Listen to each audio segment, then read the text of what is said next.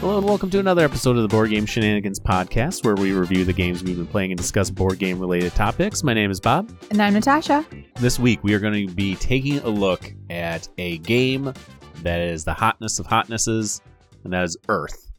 Yeah. And then in the discussion topic, we're actually going to be taking a look at the Spiel de Jahres, and we're going to kind of do a top 5 Spiel winners for us, and we're going to kind of dive into it. So this is actually a really good episode for newer players, because I'm going to kind of chat a little bit about what the Spiel is and everything along those lines. And like I said, Natasha and I are going to give our top 5 Spiel winners. Yeah, all these games would be great if you're new into the hobby. If you're a little overwhelmed by it, this is a great place to start. Usually that is a good indicator. If it's won the award, that'll probably be a good, welcoming game for newer players. But we're going to get into that in the discussion topic. And before we actually take a look at Earth, we recently had celebrated Easter. Natasha, did you do anything fun or interesting for Easter? Yeah, I went to my family's house, and my son, we had picked up Telestrations at Goodwill, or not Goodwill, one of the thrift stores for like $2. It was brand new. It was a great deal. So he wanted to bring it to the family, and we try to play games with them, and it's doesn't go over well. So we thought Telestrations would be a great game we can play. And it was so fun. The whole family had a ton of fun playing it because it plays so good with such a large group. Have you ever played Telestrations? Yeah, for sure. Yeah. It's Pictionary mixed with Telestrations, except for there's really no guessing and there's really no points in winning. You just play a game of telephone, but instead you draw pictures and then guess the word.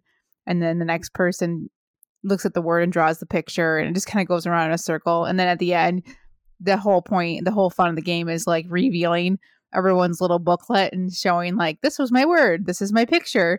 And then what did they think it was? And their word and then their picture. And it's just really, really fun. Which side of the family? Was it your side or your husband's side? My in-laws. Your in-laws? Okay. Mm-hmm. And they're typically not big gamers? At all. Like none. And they enjoyed this though? They enjoyed it all. It was fun. It was a good time. Yeah. Telestrations is one of those games that like it's mass market, but it's actually really good. It's still so much fun to play because like I'm a poor drawer. I'm just not artistically inclined when it comes to drawing. Yeah. So I completely mess it up whenever I play. Yeah, me too. And so is my son. Like he's a really sloppy drawer, and so it's just like there's a skill with drawing, right? Like obviously, like I'm not good at that at all, but there is a skill with like getting people to guess your pictures. Like, you know what I mean? Like that kids don't quite grasp yet. Yeah, if you ever played Pictionary, you know how to get people to draw because you add some context around the picture and then you like point to the object that you're trying to get them to guess. And instead of like, you draw a person, you have no idea what it is, right? But if you give them a little bit of background and some common symbology, you can get good at it, even if you're a terrible drawer. But man, my kids, they don't get that at all. I love how you're like, oh, you can just like, you can point at the word. I don't think anytime I've ever played Pictionary, I don't know if anyone's ever just like pointed to the word. They're always taking the marker and like stabbing the thing that you're trying to like have them guess. There's never been a gentle like, oh, it's this word, a little tap. No, it's always been like somebody it's just this object, stabbing the thing with their marker. Like it's this. If you haven't played Telestrations, you're all drawing at the same time. So you're not looking at somebody else's drawing and guessing in real time.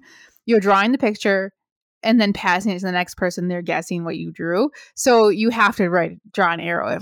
If your item is shoe, like if you just draw a shoe on its own, they might not get it if you're a terrible drawer. But if you draw a person with a cartoony shoe on their foot and then point to their point to it, then they'll get it. It's really obvious. You would think, but it's never the case. I don't know. This is one of those games that, again, I keep thinking about it and how much fun you end up having when you start revealing what it is. Like you'll have some of the weirdest things. Like you'll have car and you'll end up with something like baseball bat. And you're like, how the heck did people make this transition into this thing? And then you just kind of see the progression and you start, and it's all in good fun, right? Everyone starts joking around about like, oh, you're such a bad drawer. Yeah, I kind of am, but whatever, There's a After Dark version that I played one time Obviously. at a friend's house, and I don't recommend it, because if you want an adult themed game of Telestrations, that's no problem. You can go in that direction on your own. You don't need the After Dark version. And in fact, the After Dark version has some very specific scenarios that are harder to draw instead of like generic common objects. It's got some really very specific things that are difficult to draw. So I don't recommend the After Dark version. Even if you like that humor, like the regular version, you can take it wherever you want it to go. It's just fine. Hey, I was going to say, I don't think you need an After Dark version to make it an After Dark version. Make an adult version. Yeah. Because there's a lot of blanks in there too, but then you can just make up your own make up your own thing, and you can do whatever you want with it. Well, it's like we were playing Letter Jam, and we were joking around about how like Letter Jam is like not suitable for work edition or whatever, just kind of joking around. And then everyone picked a word that was like really a dirty word. Yeah. Dirty word. Yeah. And it was funny. You can make any game a dirty game with the right mindset. It's not about the game. It's about the mindset. Just gotta change your attitude. It starts with you. Be the change in the games to make them not suitable for work. Oh my god. Well, I actually don't like a lot of the After Dark versions of games because they're very narrow and specific. Like they're only dirty things. Or like the regular versions, like they're just easier.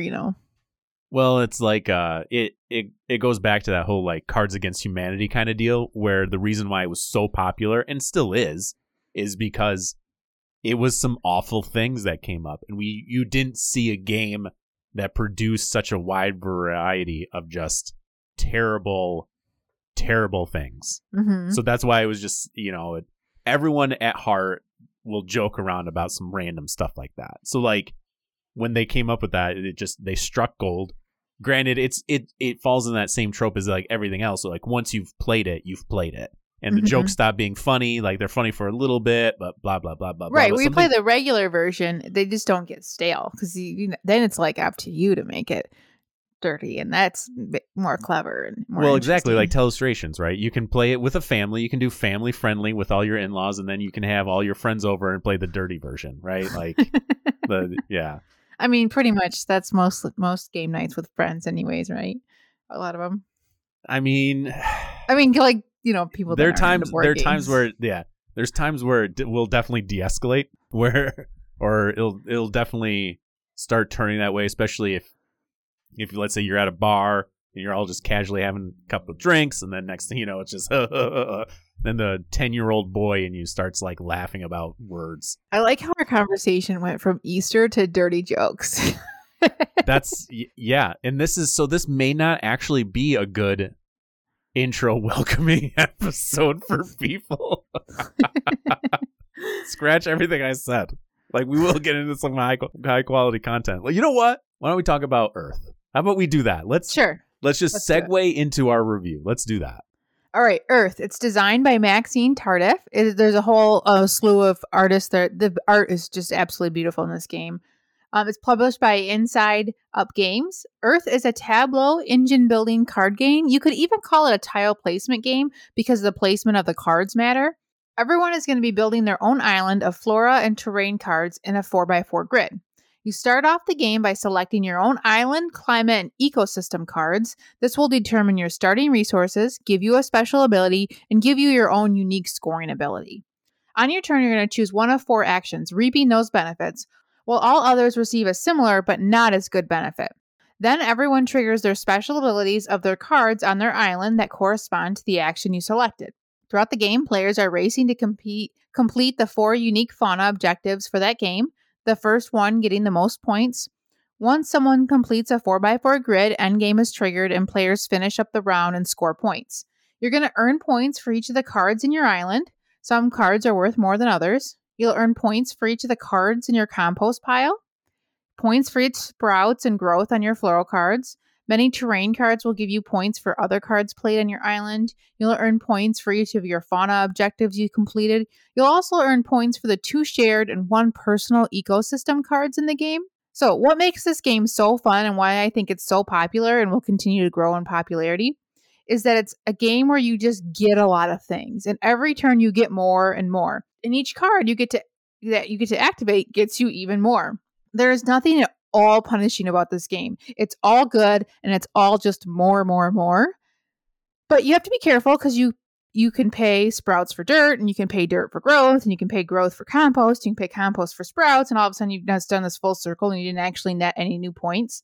So you want to find a way to take something that isn't worth points and turn it into something that is worth points, or turn 1 point into 2 points.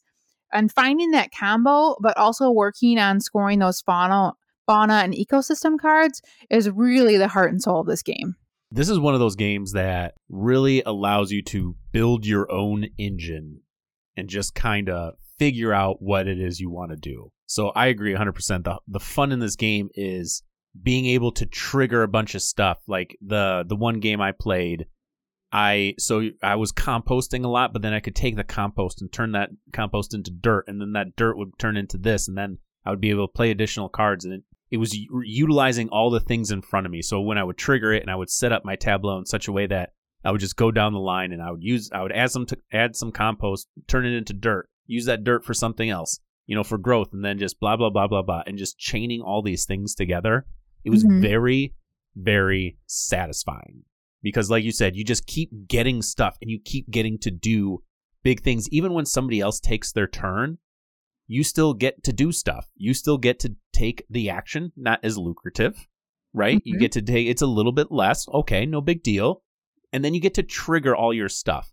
And I think that's where the action thing on other people's turns nice is because not only do you get a little benefit, some of the times you just don't care because you trigger all these things in your tableau. So as you're going, it has this incredibly nice build. And we talked about in Revive that it just kind of escalated too far through the end game. It just went a little too fast. This doesn't. It just feels so satisfying to do all these things. And by the time you're like finishing it, you just kind of sit down and go, oh, man, look at all these things I've done. Yeah. It's just this like dopamine hit, like hit. I get to do this. Oh, I get to do this. It's just like you just get. It's so fun. And it does start off a little slow, but then by the end, or like halfway through, like it doesn't matter what actions people select because you're going to get hardly anything for it. What you're going to get is all from these abilities that you're going to trigger on your own tableau. Yes, agreed. Yeah, that's the thing is, you get some dirt because you trigger this one action, but at the end of the day, you don't really care because you can trigger 4 cards, which is really what you wanted to do. Right, exactly. And one of my big problems with a lot of these engine building card games is that you have this giant deck of cards and you have to combo them together to get a good engine going. In this game, there's a huge deck of cards. It's twice as big as Wingspan, It's massive. It's massive, yeah. But you're constantly drawing cards. Like you're cycling through that entire deck almost between the 4 of you. Like you're just pulling tons and tons of cards. So if you want to get a good engine going, and if you're looking for a specific card, there is a luck of the draw where you have to, there are some times where you're looking for a card. There's only 20% of the cards have that ability that you want, so there's a little bit of that luck, but you can really draw a ton of cards in this game. It's not like, it feels really limiting in like Terraforming Mars because you really need these specific cards and they cost a lot of money and you're only drafting a few. So they're just hard to get those cards. This one's like, you just get so many cards by the end of the game. You have like a whole like 20, 30 cards sometimes, depending on what you're going for. I did not. I ended the game with like 2 cards, but the engine I created was composting cards from my hand and then turning those cards into things. So the compost cards into dirt, into, sprouts, and then I could turn the sprouts into like plant growth. And so I could do all these different things with my compost cards. So in the game, one of the games you and I played, my compost pile only had like maybe 10 or 12 cards, where another player had like almost 40 cards in his compost pile. Yeah. That is a lot of cards. And you read a card and it's like at the end of the game, score so many points if you have 30 cards in your hand. And I can see based on the actions that you do, you can 100% go through that deck and just churn through it, Mm-hmm. which is great. Because like you said, you're not necessarily, yes, like the percentages matter. And yes, you could end up not getting the things you need, but the likelihood is so much less because you're how many cards you're going through. And this game does the thing that Wingspan does, that it tells you what percentage of the cards are, the thing like I was looking for mushrooms and it was like 19% of the cards are mushroom cards.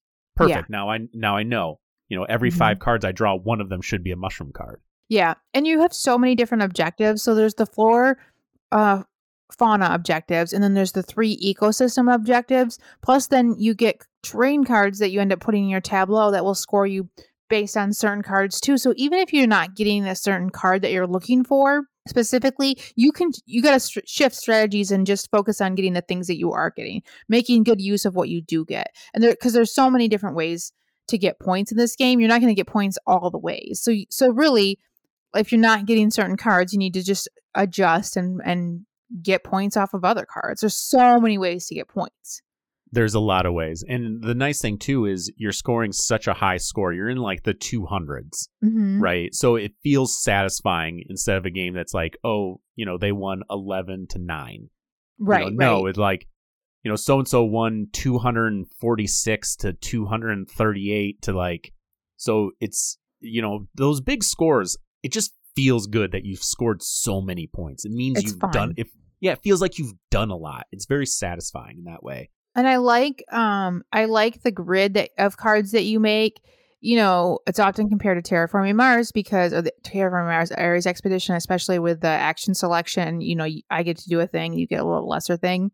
But I like the card play in this, the cards in your tableau, because you position them in the grid, and that grid matters. It matters for some ecosystem cards, and then it matters for the terrain cards. Some of them want cards adjacent or in the same row, in the same column, diagonal. They want to make a path. There's like a million different ways that they can score. And the cards are really, really nice. They have a lot of really good, useful iconography. Like if it matters, orthogonally or diagonally, they'll have little arrows on the card that tells you. It also, like, some of the cards want you to collect flora that has like geographic names in it. Well, they bolded all the geographic names. And then there's ones that had like animal names in the flowers. So then they underlined that. And then they italicized another style. So like it's really easy to see. The iconography is really good in this game, which you need it because there's a lot of it. They did a really good job with this game, putting it all together in such a way. So 2 things I want to talk about, specifically the components, and I want to talk about the artwork in the game. First thing with the components, we played your copy, and the player board started warping already, which is a little disappointing. I mean, it's a brand new game, and you can already tell that the boards are warping slightly, which is unfortunate. But I think it came a little warped, yeah. Yeah, it is what it is, I guess. And then I want to talk about the artwork because it does a lot of realistic art. The cover on Earth looks awesome, but also out of place for me, which is weird. Like, I really like the cover, but I also don't like it, if that makes sense. It probably doesn't. But no. Nope, just no. It does not make sense, Bob. It seems out of place for a board game, maybe. The artwork in the game is very, very realistic. It has the realistic cards from like Terraforming Mars. It's not like graphic art like, let's say, Wingspan is. It's more like Arc Nova. Yes, that's that good call. That's what I meant to think of, but I couldn't. Don't compare it to Terraforming Mars. That has terrible artwork. Well, Ares Expeditions is more cohesive. This is a very cohesive package with the art, and the overall aesthetic is good. There's actually one other thing I want to bring up. I feel like this game's going to get compared quite a bit to Wingspan. Yes, I instantly compared it to Wingspan. It has very similar feels. It very much has similar feels. You have rows of cards. You're activating those rows of cards. You only have several actions that you're picking, and then you get to do those things. I'm going to say it right now. This game is what I wish Wingspan would have given me throughout the course of the entire game. Wingspan, as you know, I enjoyed that game quite a bit, but I always felt the last few rounds, I was just doing the same action over and over again. So it was like you reach this like apex and you just did that one thing over and over and over again. Lay eggs, lay eggs, lay eggs, lay eggs, just because you could lay so many eggs. So the very end just kind of felt underwhelming. This did not feel that way. When it was like, all right, we're almost done. It's like, okay, what action do I take? What cards do I trigger? Do I need soil or do I need dirt? Do I need these things? Like, what can I do to maximize the amount of points I'm going to get? Maybe I don't want to spend those sprouts because I have a scoring card that says if I have at least 4 sprouts on a card, I'm going to score 4 points for that card. So this game gave me what I was really wanting in Wingspan. This game gives it to me. Yes, I completely agree with you, although for different reasons. I think this is a better game. I think it's a little bit more easier to play. Like, it's a little bit more easier to teach. It's just a more intuitive and easy to understand the rules. You know, it's a little there's a lot more iconography that can be a little bit of a learning curve. It's also a lot more less tight. So especially in the beginning of Wingspan, like resources are tight. Like you want to play a card, but you also want to do this. Like you have so many things that you want to do and just not enough time to do it. Earth is like, I have so many things to do. I'm going to do it all, you know? Yeah, agreed. Yeah, 100%. It just comes together in such a nice way. Mm-hmm. And I've been thinking about this review for a couple days now. Specifically, that's the biggest thing is it's gonna kill Wingspan for me. Oh, and another thing I like about Wingspan that so much better is Wingspan can get really long, especially if you play with 5 players, because they're doing their turn, they're doing their turn, you're doing your turn, they're doing their turn. You know what I mean? This is like you're doing something on everyone's turn. You kind of have to slow the game down. It just breezes by so fast, and you're like, hold on, I'm not done. You know, everyone's like just moving. There are moments where you are kind of waiting for people, but the fact that you're doing stuff on everyone's turn just makes the game go. You could 2 hours in Wingspan and 2 hours in Earth don't feel like the same 2 hours. Yeah. 2 hours in Earth, if you're the fastest player at the table, you're playing at least an hour and a half a game. Wingspan, 2 hours of Wingspan, you're the fastest one at the table, you could be only playing like 20 minutes of game time. I've been thinking about it a lot, and yes, I think this game at the end of the day is going to kill Wingspan for me. Not that I was really high up on Wingspan. I thought the game was good. You know, I've beaten to death my critique of it, especially towards the end. The one thing that kind of sucks is I don't think Earth is going to do as well as Wingspan just because of like distribution and different things like that. Like I just don't see it doing better, even though I like the game quite a bit more. Yeah, it depends on, is it going to be at Target? You know, that'll unlikely. Yeah. You know, and I get what you're saying about, I guess, about the box. I like the artwork quite a bit, but I wouldn't necessarily pick it up and go, this looks like a fun game. You know, it looks like a pretty game, but like you don't really know what you're getting. You know what it looks like? It looks like a piece of artwork that you would get at like Hobby Lobby or Michael's and that you would hang up in like a doctor's office. In a doctor's office, yes. That's what it looks like. I mean, it's beautiful artwork. That cover is very beautiful, but it doesn't scream board game to me.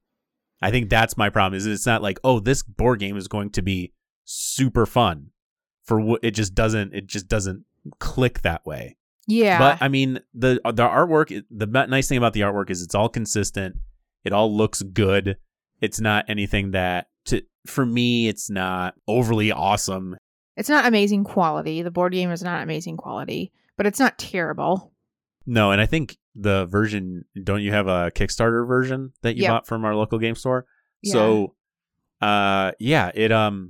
man, I really wish this could have better distribution because I think this game could do so much better. I think so many people are going to love this game, especially if you like engine building games. Listen, if you love Wingspan, you will love this. Yeah. Guaranteed. Mm-hmm. You know? And everybody can play it. Like, you'll be able to teach a lot of people to play this game and they'll all have fun playing it. They won't sit there and feel like they're not getting it or they're not doing well. Like, even if you're like the worst at the table, like you still feel like you're accomplishing things. So it still has that fun experience. The iconography is good. There is a key to the iconography on your player board. So it kind of gives you an idea of what everything does. Mhm. Once you handle the handful of things that you have to do, you're pretty much golden. There's only a couple things that you have to be like, wait, like is this my growth or is this my points for the growth? Oh, this is the growth, this is the points. Okay, now I get it. You know, if I'm composting, where does it come from? It shows your hand, it shows a deck, or it shows like leaving the compost pile. Well, all of it makes sense and it comes together very, very well. The only thing this game lacks for me is there's no tension in the game. You know, like I don't sit there on somebody else's turn and go, "Ooh, please pick blue. Please pick blue." I'm good with whatever they choose. You know what I mean? So there's just not a lot of tension in this game. Like there's no tension at all. But so that's a good thing or bad thing depending on what you like. I enjoy this game. I have a lot of fun with it. I like the puzzliness of it. So it's not like it's gonna make me dislike the game. You know, I do like games that are relaxing, but this is a lot more relaxing game than I typically like. Yeah, there's not a ton of player interaction. I will say it got to a point where I started noticing patterns that you guys were taking specific actions. So I started catering my tableau to benefit off the actions you guys were playing. Because I can't remember who was it specifically, but basically they were always drawing cards. So I'm like, okay, I need to get these specific cards that are going to trigger on this action because this person's triggering this action a lot. And because they're triggering that action, I need to get some additional benefit from it. So you can develop these like patterns and specifically waiting for people to do stuff. But yes, there's very few player interaction. There's no market of cards that you're competing for. You're just drawing cards from the deck. That was one of those things in Wingspan. Like you had a market, but it was only 3 cards. Yeah, I didn't like that at all. Like it was there if you needed it, but for the most part, you were just digging into that deck trying to find. Unless one of those cards was a specific thing you wanted, very rarely did you grab them. You would just churn through that deck as quickly as you possibly could. Yeah. So, why don't we talk about our ratings? Let's talk about ratings. What are you going to give this game? I'm giving it a 9. I really enjoyed it. I had a lot of fun. I was able to play with my son. There is a beginner's version too. We play without the ecosystem cards, and then the fauna cards that you're competing for. Everyone gets 10 points as long as they complete it. There's no first person to complete it scoring. So there's a nice variant where you can play with younger players or new players. But overall, I like playing the more advanced variant where you get more cards to choose from at the beginning of the game. That's something we didn't really touch on. Like each game, you're going to start off with a few different set of cards. It's really going to change a lot of the game for you. So overall, I really like it. I found that each game, I've played it quite a few times now, and every game I've played, it's been very different. Sometimes we play a lot of green and orange action. Sometimes we end up doing a lot of growth and a lot of sprout actions. And then there's just different things that you kind of, each game I play it just feels very different, which I like. Yeah. I'm coming in at 9.5. Wow. I really enjoyed this game. I did not expect to enjoy it as much as I did. When seeing games like this, I'm normally like, I'm picking up a copy. In this game, for whatever reason, I was like, you know what? I'm going to wait. I know, Natasha, you were super excited about it. You really wanted this game. So I was like, let Natasha buy it. You know, I'll play her copy. And if it's something I think I can play with, you know, my wife, Ashley, or my family, I'll pick it up. We played the one game of it, and I was like, instant. Like, yes, I need a copy of this. Because it like I said, the biggest thing is it gives me what I was searching for or wanting out of Wingspan. It gives me that thing, that overall package where Wingspan lacks at the very end. This just continues to give throughout the entire course of the game. I've gone back and forth on giving this game a 10. The reason why it's not getting a 10 from me is because of the tension piece. There's not a lot of tension amongst everyone else. There's no competition specifically. The only real competition you have is being the first person to acquire those objectives. But even if you're not the first person, you can score a ton of points. You know, the game I played with you, I won, and I only think I got a couple of those objectives. There were 4, and I only got a couple. Yep. You know, I focused a lot on building out my board and scoring within my board and not necessarily worrying about those. I got like one that was first place, which was like 15 points. And then I think I might have gotten another one at like 3rd. So I didn't get a ton of points off of that, but I got a lot of like a smaller amount of points in a lot of areas is what I ended up doing. So you don't have to focus on that. And that's the biggest piece of tension, is competing for those pieces and just hoping people trigger the things you want to do. And towards the end of the game, whatever they trigger, you're going to be doing stuff. Yeah. Because you've built up your tableau. And I love the fact that it's like there's a little bit of that spatial aspect of you go down the rows and the cards matter where you put them. You know, I had one card that's like had arrows pointing in all the directions saying, you know, when you take this, you know, growth action, you can grow extra on all these spots. So I, you know, set that sucker right in the middle and just built all this, you know, flora around it so I could grow. There's a lot of good things in this game. It is not punishing at all. Like there is, you know, you're gonna be able to accomplish a lot. If you like punishing games, if you like games with a lot of tension, like games that stress you out, you know, you might think this one's a little boring. I can see that. But overall, like I think it's a very, very good welcoming game. You'll be able to play with a lot of family and friends, a lot of people. Like this is a good, meaty, chunky game that a lot of people can get into. Yeah, agreed. And that's Earth, and I'm recommending it for, you know, just about anybody who likes looking for casual games. It's a light game. You know, if you like the nature theme, like I think it's beautiful. There's just a lot. If you like engine building, tableau building, cards, anything like that, I think this will go over really well with a lot of people. That's Earth. All right, that's going to wrap up our review this week. We are going to take a quick break, and then when we come back, we are going to be talking about the Spiel des Jahres.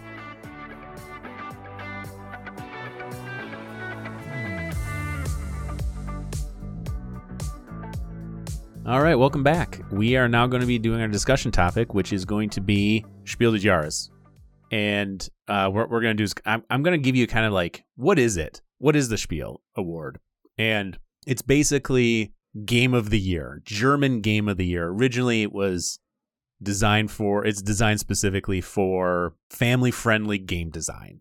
Mm-hmm. It was created in 1978, and it was specifically only had the one award, which was, you know, German Game of the Year.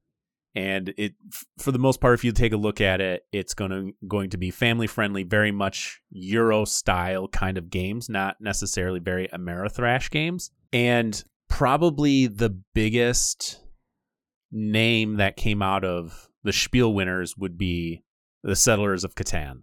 So 1995, the Settlers of Catan won the Spiel, and the gaming industry started booming after that. So this has been a very big award over the last 30 years. This has been a huge award that's been given out, and they still give it out to the day. They've actually broken it up. So now there's 3 different categories that they do for this. One is the Spiel, which is, you know, at this point, I want to say it's like welcoming game of the year would be you know, almost. Family makes it sound like young kids. It'd be like an older family style. Like you could play it with your grandma or your older kids. Yeah, it's a family weight game of the year.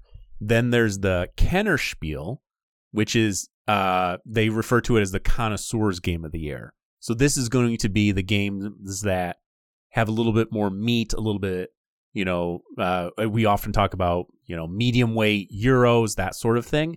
Mm-hmm. And it's interesting because probably 15 years ago, the Spiel winners have kind of, the game that would win the Spiel, like Settlers of Catan, El Grande, Tikal, Carcassonne, those would probably get pushed into the Kennerspiel Award, I would say. Mm-hmm. Then they also have like Children's Game of the Year, which is the Kinderspiel. So this is going to, again, it's going to be, you know, designed specifically for kids. I'm going to take a moment and say, Kelly, if you're listening, hopefully I pronounced those correctly. If not, I'm sure you'll let me know. Anywho, so that's what the Spiel is. It's the biggest board game award in the industry. There's a lot of people that put out awards. You know, Board Game Geek puts out the Geek Awards. Dice Tower does their awards and everything along. Everyone does some sort of awards, but usually the biggest is the Spiel. And winning the Spiel is a very big deal. Like you could sell, I think at one point they were saying you can sell an extra like 500,000 copies of a game because of just winning that award. So it's a lot of families in Germany. They don't play a lot of board games, but they always buy the Spiel des Jahres winner. That's like the Yep. game collection that they have. It's an excellent metric for people getting into the hobby. If somebody was just like, hey, what's a list of games I should look at and see if I'm interested in, I would say check out the Spiel ones. Mm-hmm. Because those games are going to be they're going to be good family weight welcoming games that are going to get people interested in the hobby. Yeah. I like all of the games on the list. I'm really big into like popular games. So yeah, I like them all. They're like my style games. Like I really like these family friendly. Like they're easy to play. They're fun. They're quick. They're just these are a lot of my favorite games. What's funny is like some of these games will win. Like a game will win, and you'll be like, who is even this game? And then it'll come to the States. Like there's going to be games that win in 2020, and we won't get to see the game until 2022 or whatever, that sort of thing. So we thought it would be fun just to kind of get on here and do our top 5 Spiel winners, and yeah, just kind of give you our assessment of it. I think a lot of these games you'll probably have heard us talk about in the past, but I already know what Natasha's number 1 is. But that's besides the point. All right, let's go ahead and get into it. Natasha, what is your number 5? All right, my number 5 is Azul. I love Azul. It is a tile lane. No, not really tile lane game. It's It's a drafting game. It's a drafting game where you are the theme is tiles, like wall tile, mosaic tiles, and you're creating patterns that score you points. It's really beautiful. It's really fun. I play it a ton with my son. It plays great 2 to 4 players, any number. It's just got this nice little puzzliness to it. It's easy. It's got a little funky scoring, but once you learn it the first round, you're good to go. I think it's just a lot of fun. Azul's one of those games that has seen so many iterations. So it's Azul. There's Stained Glass of Sintra, Summer Pavilion. There's another one. Queen's Garden. They just made a chocolate one. There's a mini one coming out, like a travel edition. That's how popular this game is. If you haven't heard of Azul, like you are obviously very new into board gaming. It is very popular for a reason. It's just a really great abstract game. And out of all the versions, I still like the original the best. Yeah, it's the one I play the most. And because I think it doesn't add any extra complexity but still keeping the game true to its drafting nature. Whereas some of the other ones are cool, but there's always this little extra shtick to them that just I don't know. It just doesn't do it for me. Those other ones, I just like straight up OG Azul. So, and they do have a chocolate version now, because the original looked like they almost looked like starbursts when you first got them. They're chunky. They just feels they're just nice components. The boards are beautiful. It doesn't take up a lot of table space. It's just easy to get out, easy to play, very satisfying. That is my number 5, Azul. All right, my number 5 is going to be a party game, and that is Just One. We have talked quite a bit about this game. This is a party game in which one person is going to have a word that they're trying to guess. Everyone else is going to have like a little easel, and they're going to write a single word on there to help that person guess what their word is. The twist of the game is if 2 of the people write the exact same word, that word gets eliminated. So now instead of having 4 words, you could end up with 2 words. In some cases, everyone matches and you only have like 1 word, or you might have 0 words, so then you're just trying to guess. It is a cooperative style game, and it's just a lot of fun. We talked in the beginning part of this episode about telestrations and just how much fun it is. Mm-hmm. I know there's a scoring system in Just One. Yeah, I don't know what it is. I don't care what it is. We just play until we're kind of just done. Yeah. It plays such a large group, and it's so fun. I've had really good luck playing it with people who are like, yeah, I want to play a game, but they just don't like anything complicated. Like, everybody loves a good word game. This is a game where, like, you don't really need to know a lot either. Like, there's no trivia involved. It's just, it's all basic words, and it's just really, really fun. And it's so satisfying when you finally guess the word. The other nice thing about this game is during the pandemic, I played it a lot via Zoom. Oh. So you could play it online with people. You wouldn't even actually need the game. You could just play it.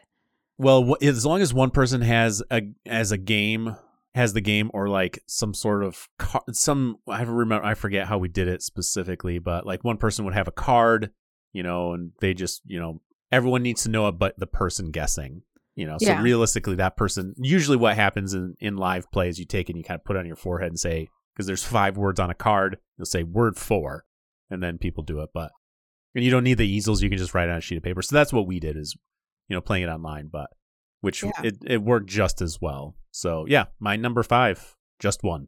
That's a great game. I love it too. All right, my number 4, a game is probably my most popular, mostly played game. Well, I don't know. That's tough. Is Ticket to Ride. I play it a lot with my son. Talk about different variations. I can't even tell you how many expansions there are to this game and how many unique variations there are.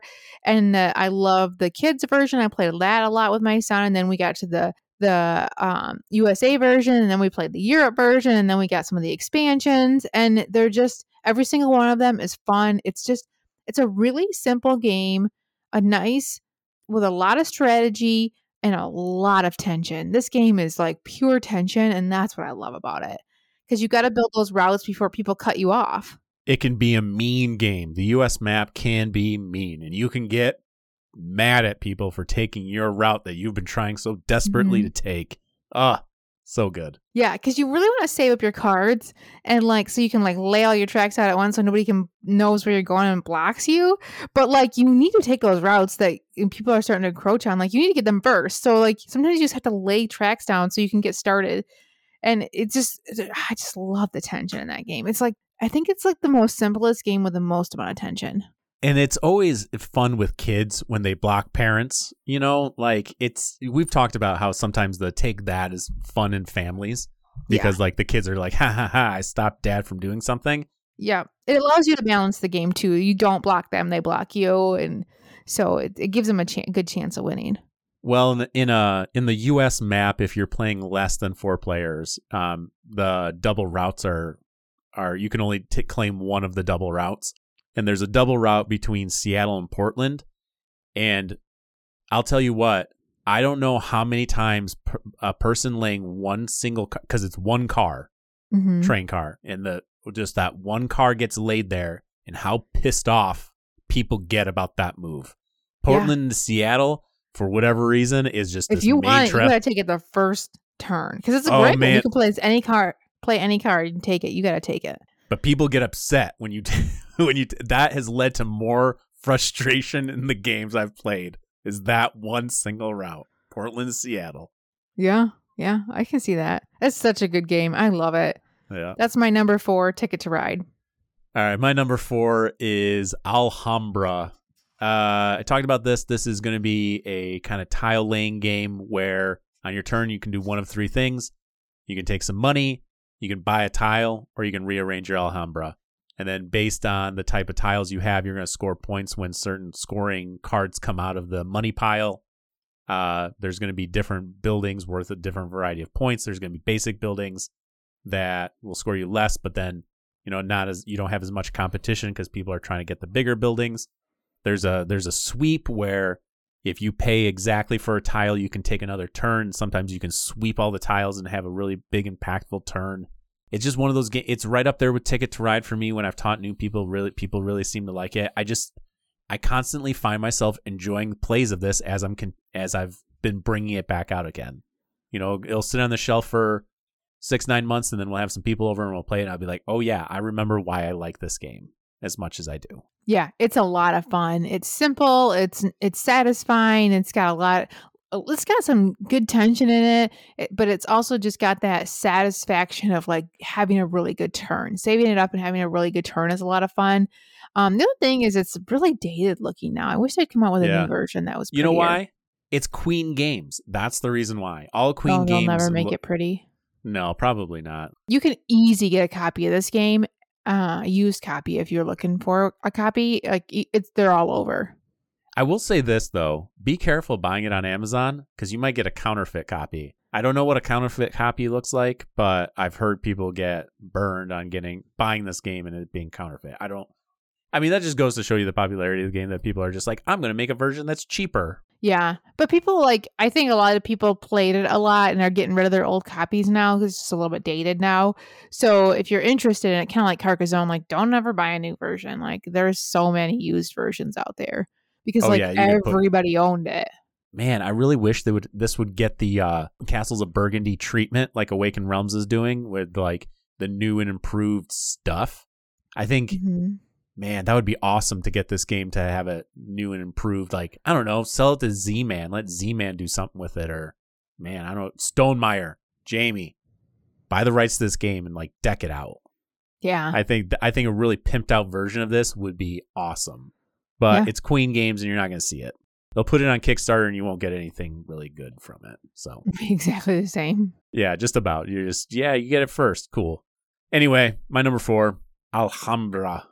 All right, my number 3, this game was the game that got me into the hobby. Well, it was the first game I got super into, and that's Dominion.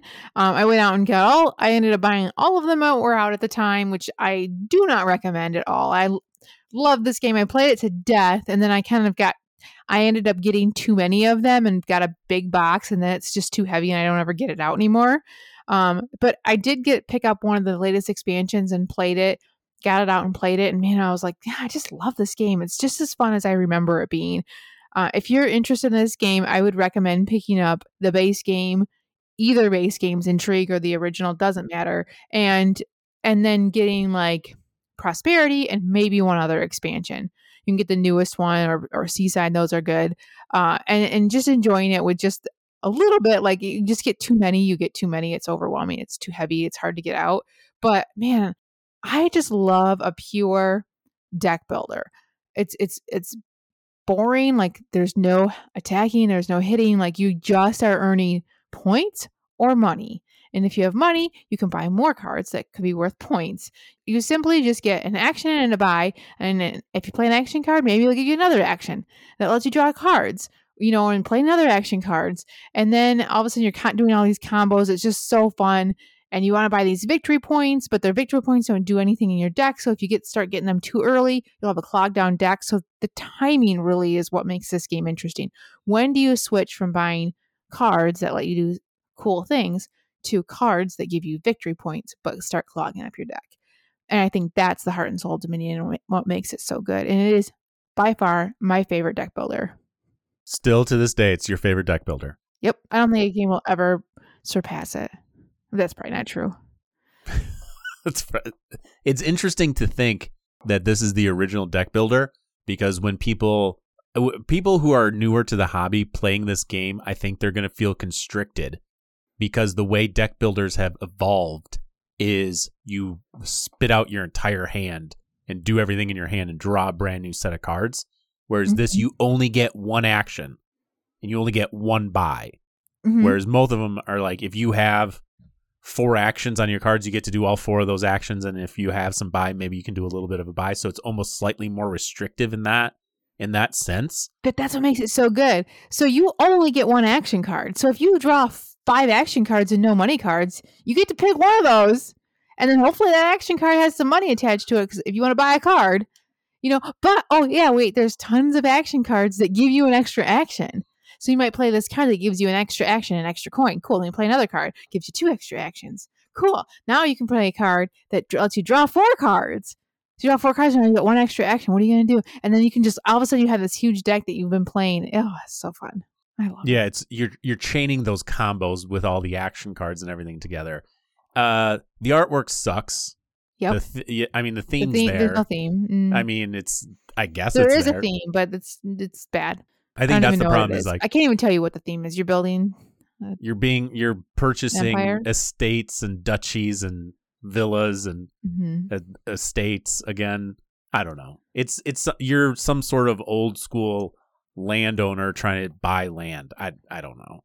But yeah, it does have a cool timing mechanism to it about when do you just switch to buying up as much real estate as you possibly can. Talk about dated games. This is another one, and it keeps coming out with stuff and it keeps looking exactly the same. I know. Even the second edition came out. Same artwork, yeah. Yeah, it doesn't look any better. No. Well It done, don't matter guys. though. It's good, and I have them all. Not all of them. I haven't been buying the newer ones. And I don't sleeve them. They're all super worn, and I love it. All right, my number 3, Natasha's already mentioned, and that is Ticket to Ride. Like she said, I love this game. It's one of those games I haven't sleeved, and Ashley and I were playing it the other day with a friend of ours, and she looked at me and she's like, we need to get new cards because they are worn. They are looking rough. Mm-hmm. And I love it. You know, we played it with a friend. He came by. He doesn't play a lot of games. He played that with us. Ashley won. I only scored like 50 points, which was yeah. So I had 3 tickets that I got like early. They were all like East Coast, got them done, and then I drew additional tickets, and I got 2 20-pointers that were basically like Seattle to New York, Portland to Miami or something stupid. And I was like, man, this is early. Like, I can do this. Yeah. So I took both of them, and yeah, I didn't make either one. So I lost I lost all those points. So I'm surprised I didn't end up with less, honestly. It was bad. It was a bad showing for me, but still, it like you said, repeat everything that Natasha said. The tension's good, simplistic, game design, but still good strategy, good decisions, deceptively good at decisions. I think there's a lot of timing to it. So yeah, my number 3, Ticket to Ride. All right, my number 2 is the latest addition to Spiel Jahres, and that's Cascadia. I know everyone said Scout should win, but was that you thought my number 1? I thought that would be your number 1. I have no idea what your number 1 is. Oh, interesting. You'll feel it won't be a surprise. But I love Cascadia. I love Scout too, but I think Cascadia it feels more like a board game. I think it's a little bit more well-rounded, where it will hit a lot of people. I think Scout people love it or kind of dislike it. You know what I mean? Where Cascadia is like, it's so easy to play, even if you don't understand the rules. Like, you can just play it, and if you don't understand the scoring, you can just play it, whatever, and you can do fine. There's no like rules about where you can play things. A little bit, but they're easy to figure out. But all the strategy really comes in that you can score based on the terrain that you've played, and you can score on the animals. And if you're smart, you can do both. And that's what's really the fun puzzliness of this game. And I just love it. Yeah, I think the game's fine. It's fine. I know you think this game is fine, but you are so in the minority. Most people love this game. It's just, it's fun. It's challenging. There's some nice tension in it, but it's just easy to play. You grab a set of tile cards, a set of animal cards, and you just get so much satisfaction in being able to score both the tile, the terrains, and the animals, and coming up with the best, grouping of animals. It's so fun. I just love it. It's perfect game. It's great. That's my number 2, Cascadia. All right, so my number 2 game, Natasha has already spoken about yet again, and that is Azul. I love Azul. It's a drafting game. I love drafting. There's a decent amount of tension of trying to get the things that you want to get while still sticking the other people with stuff they don't want. The scoring's kind of not super intuitive at first, but once the player gets to see how everything scores, I think it kind of comes together for them. Oh yeah, first round. You just got to walk through the scoring the first round, and then you're golden. Pretty much. The first round on new players is always like, all right, this is how we score. And they're like, oh, okay, I get it. And then it's usually just off you go. So it plays good at 2, it plays good at 3, it plays good at 4. They all feel slightly different. So yeah, I mean, almost exactly everything that Natasha said. I think the components are great. There's 19 spin-offs of it. There's a pocket version coming out. I mean, clearly the game is done well. So yeah, that's all I'm going to say about that. My number 2, Azul. All right. My number 1 is one of my favorite games in my top 10, and that is Codenames. And I love a good word game. And Codenames is a just straight up word game. Password, the board game, I suppose. Thinking about it, I should have thought this was your number 1. I'm surprised I didn't. Yeah. I told you wouldn't be surprised. Yeah, fair. This game, you have a grid of words, a 5x5 grid, so 25 different words. You are responsible as the clue giver to get your team to guess all of their words, and you have another clue giver for the other team to get all of their words, and whoever gets all their words first wins the game. So you can only give one word clues for your words.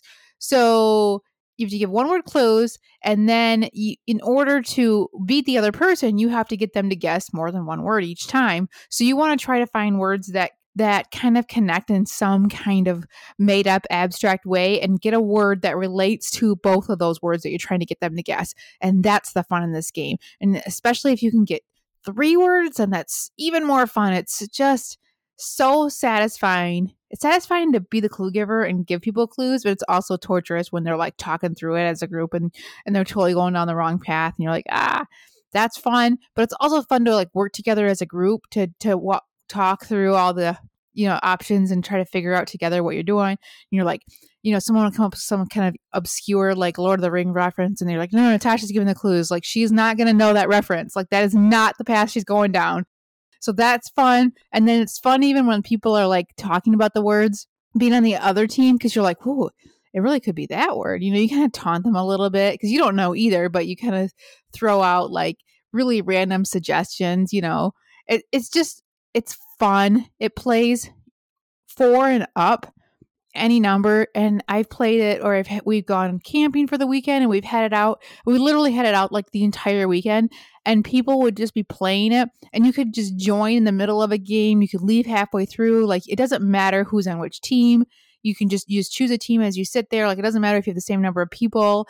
Like, you can just come and go, and this is really, really fun. And I love the 2-player version just as much. You can play just 2 people with the original. You need 4 because you need at least 1 clue giver. It's best at 6 because it's better when you have 2 people that can you can talk through the clues and stuff. But if you have less than that, the 2-player version is really good because you can play 2 teams. So it's not just 2-player. And that can be really good if you want to work as a team to come up with clues. If you have people that get kind of intimidated about coming up with clues, that'd be a good version. I have both, and I combine them all into one game. And so depending on which one I want to play, but all the cards are the same. They all mix up together. So I love it. It's just such a great game. It's probably my number 1 most played game, just because I can play it with so many people and it's so many different events. And this is also that game that has gotten 19 spin-offs. There's Disney versions, Marvel versions, picture versions, a Harry Potter version, extra large. Yeah, there's so many versions. I don't recommend any of those versions. Maybe pictures is okay, but base Codenames and Codenames Duet is the best, because like I've played a few of the variations and they're really, really hard. Like, you have a Disney version and it's really, really hard to come up with clues because like they're all related to a princess. Like, all of the words are, even the words that you don't want them to guess. So like they're too much related to each other. You really need a bunch of words that aren't related at all to each other, because the fun is coming up with like wordplay, not like movie references. And that doesn't work out where you have certain, like if you get Disney version, you're not going to get, you don't get to choose the words you get. You have to get, you might get like a Little Mermaid character, but then the other player has a Little Mermaid character. You don't want them to get that word. Oh, and the twist in it too, there's an assassin word. If either team gets the assassin, they lose. So there's one word in there that, like, it's not harmful to guess the other team's word, except for you're giving it away to them. And it's not harmful to guess the innocent bystanders, but if you get the assassin, you're done. Game over. Mm-hmm. Yeah, this game, I struggle with being the clue giver. I do enjoy like trying to come up with the clues, and the whole like trying to like turn the other team down a different path. I love doing that. Mm-hmm. I love being like, oh, it can be like this one, but you talk just quietly enough where they think you're not talking to them, but loud enough that they can actually hear you and throws them off. I love doing stuff like that. Those little mind games or whatever. I think it's fun to go through every single word on the board and be like, oh, it could be that because that relates to that, and just make up something really stupid. It's really fun. Yeah, pretty much. You're thinking. So like, even though there's a lot of downtime, it's still just a good time. It's a good party game. That's my number 1. Codenames, greatest game, not of all time, but one of the best games of all time. So my number 1 Spiel winner is going to be, can you guess? Did you say Ticket to Ride yet? I did. It was my number 2. Oh, yeah. No, it was my number 3. Domino. King Domino. It is indeed King Domino. I love me some King Domino.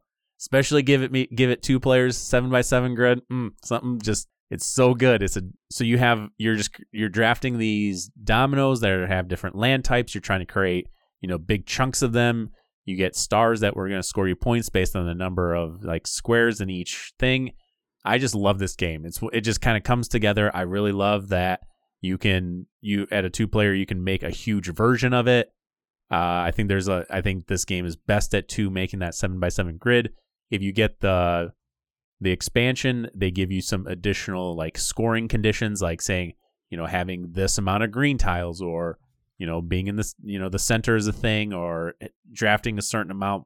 It just gives you a ton of different options with that. So yeah, I really like this game. I've always liked it. It's one of those games that everyone seems to like Queen Domino a little bit more, but I just still like the original. Yeah, no, I agree. I think most people still like King Domino. It's definitely the better game. Yeah, that is my number 1, King Domino. And that's going to wrap up our top 5 Spiel winners. Those are all great games. Any game that's a Spiel. Although I will say, like, some of the older ones probably aren't really worth your time, but the newer ones definitely for sure are really good. You can't go wrong with them. The older ones are just, board games have just come along so much that some of the older ones are just dated now. Yeah, the design space is just kind of, people have taken game mechanics and just have done some really interesting things with them. Mm-hmm. So some of those old games are nice to kind of go back and play, but sometimes they stand the test of time and sometimes they don't. All right. Well, that's our show for this week. Thanks for listening to our shenanigans. Join us next week. Please leave us a review and check us out on Instagram or Facebook. Send us your questions to boardgameshenanigans@gmail.com. Thanks for listening, everyone. See you next week.